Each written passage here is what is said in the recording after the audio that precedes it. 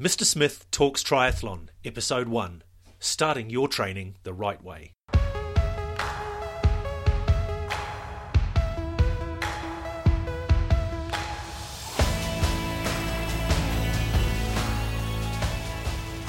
Hi there and welcome to Mr. Smith Talks Triathlon.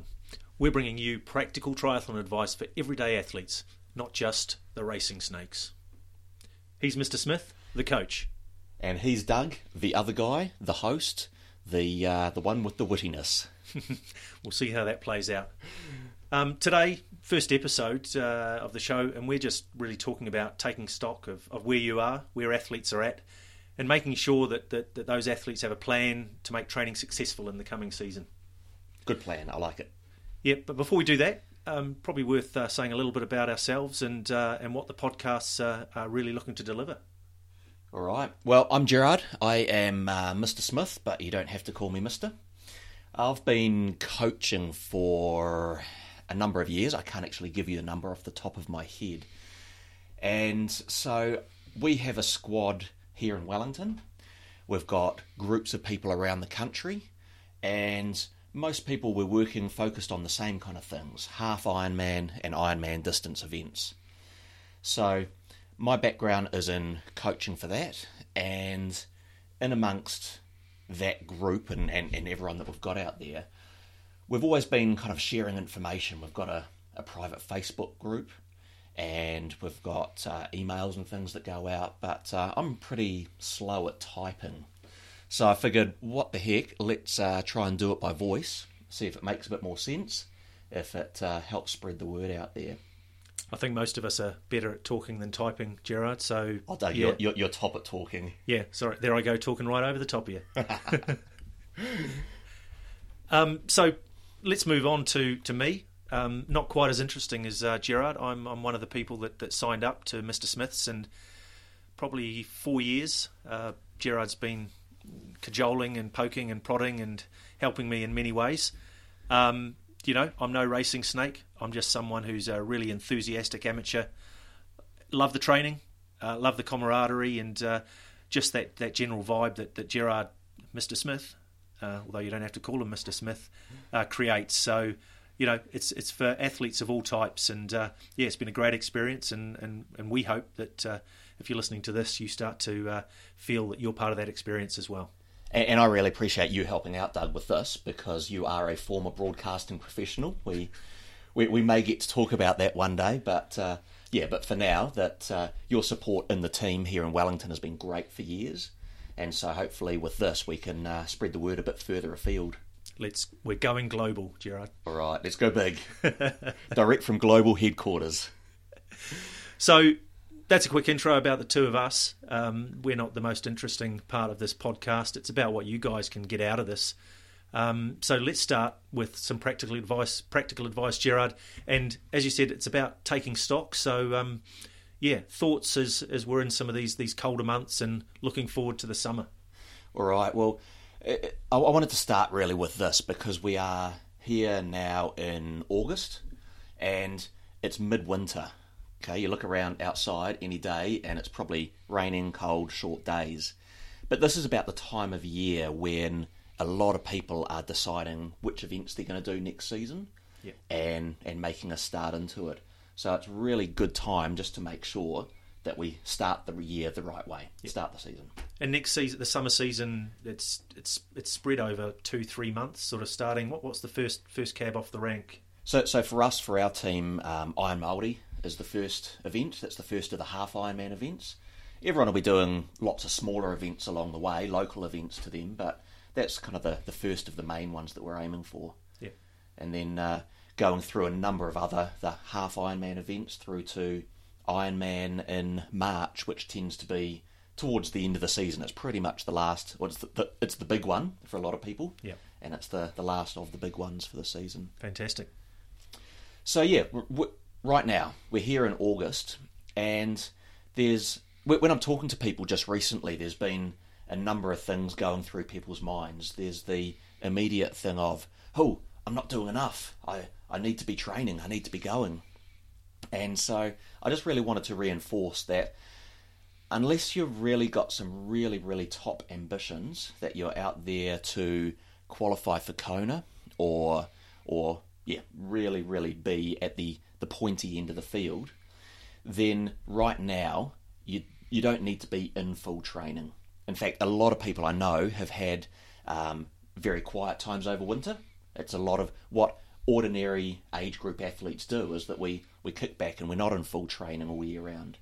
And probably thinking about it, we're at a level where if we're going pretty hard all year, something's probably going to break. So yeah, bit of downtime, and probably a conversation for another time. It's actually not a bad thing not doing too much. Absolutely, yeah. It's in fact important to have those downtimes. Pay a bit of a bit of time back to the family. Reacquaint with the family, yeah. It's maybe that's a topic for another podcast. Oh, we've got a stack of them already. Yeah. But that make sure that you're not just busting the body hard the whole time. Yeah. So yeah, some people are coming off really having not done much. Others have been doing events, and on the other hand, quite often I've got people who come and talk to me and say, okay, so I've just done my half marathon and I'm doing these 3 spin classes a week and I'm riding with a bunch on the weekend and I know I should be doing swimming 10k a week and everything else. And it's like, whoa, let's slow it down, that you do have to have that downtime and you do have to progress through your season.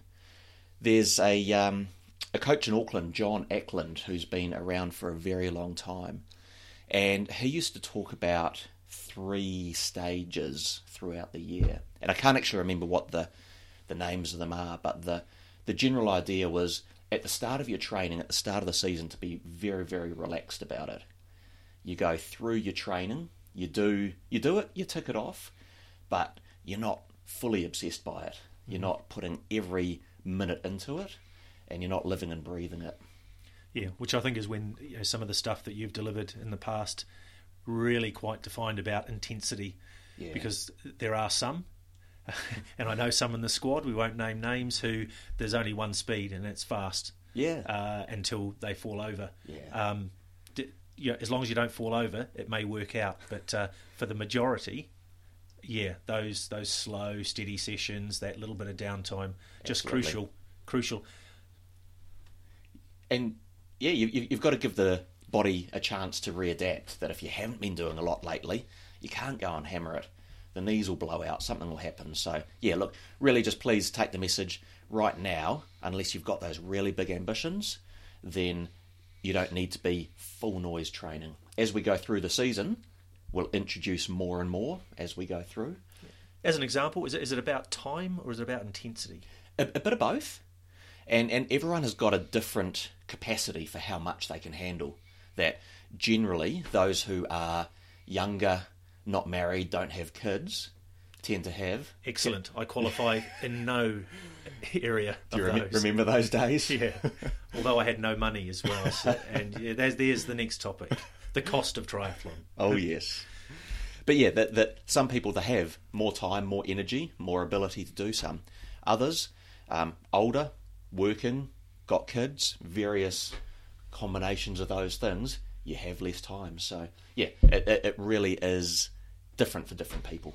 Yeah, and the schedules you deliver, Gerard, you do your the sort of off-the-shelf option, but then you also do personalised, and I'm assuming I'm too much of a cheapskate to go for the personalised option, but you take into account all those things you just mentioned. Yeah, absolutely. So there's a number of people I work with individually, and we do that planning for each individual person. For the people who are part of the squad, the wider team around the country, joining up and using the pre-written plans for the squad. Look, we can't do that for every person individually, but hopefully a lot of what we talk about over the coming weeks, each person is going to be able to make some decisions for themselves about what or how they modify the plan to make it work just that little bit better for them. Yeah, and a time of year as well where you don't feel guilty that you skip a session or because we can become a little bit obsessive, and I think at that middle of the normal distribution curve athletes, it's not going to make a lot of difference. Absolutely.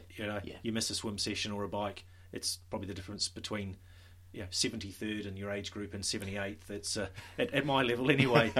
So about expectation and not just thinking that I must go hard all year or else I won't achieve. That's it. Absolutely. Yeah. Well, that's a great overview of taking stock and having a little bit of think around what you do in these colder months, and it's a little bit more challenging to get out. Yeah. The bike, you can obviously go swimming, but riding and running in the rain and the wind is not a lot of fun with 4 or 5 layers on. So a little bit of a summary. What would be the sort of 2-3 main things that people should take away? Okay. The number one is just take a moment to stop and think where you're at, and just recognise what you want to get out of the season. Because if you've got some big ambitions, okay, then you need to be working to those a little more aggressively. If you're someone who just wants to really tick the box, do the event, and have a lot of fun on the way, you can be a lot more relaxed about it. Mm-hmm. Okay, so just be really, really clear about what it is for you for the season. Secondly, no matter which of those camps you fall into, still keep it lower key, be more... keep it lower key at this end of the year, because if you do have those big ambitions, there's a lot of training to come, a lot that you're going to have to be doing. So you need to save a lot of particularly mental energy as much as anything else for when you really need it later in the year, when that really big important training is happening. Yeah, you want to be jumping out of bed, not thinking, oh, cool, here we go again. Yeah, absolutely. Yeah. And probably the final thing is that just thinking about how to set yourself up to make it successful, okay? And so that might be simple things like negotiating your training times with the family so that there's not this angst a few weeks down the track about, oh, you're out all the time and never see you. So have those conversations up front. Even if you have the flexibility, the opportunity at work to get out for lunchtime training, have those discussions with your boss and figure out what you can set up now so that you can be really consistent over time. Yeah, I think the knowing what you can do and when you can do it is important. Sitting there on a Sunday evening trying to figure out where you're going to fit in, the 60-minute run with 5 hill repeats and the this, that, the next thing. You want it in the book well in advance, and none of those awkward conversations with your better half about disappearing for 3 hours on a Wednesday evening or whatever the case may be. So, no, absolutely fantastic stuff, Gerard. A great way for us to kick off the series. I think the plan, there's far more practical and quite specific stuff to talk about, ongoing. Absolutely, and that's what it is. We want to make it practical every single week. So we're not going to be here giving you the top 5 secret workouts to make you faster today. We're not going to be talking about the supplement that you must have that will give you that extra 1%. It's about the big stuff, the really important things that are going to make the most difference to your training. No, absolutely fantastic. And, in summary, that's it. Fantastic first effort. Love it. And really looking forward to the next podcast and the one after that. And let's deliver some really good value to the crowd out there. Let's have a go at it, Doug. Fantastic. All right. Thank you. See you all again.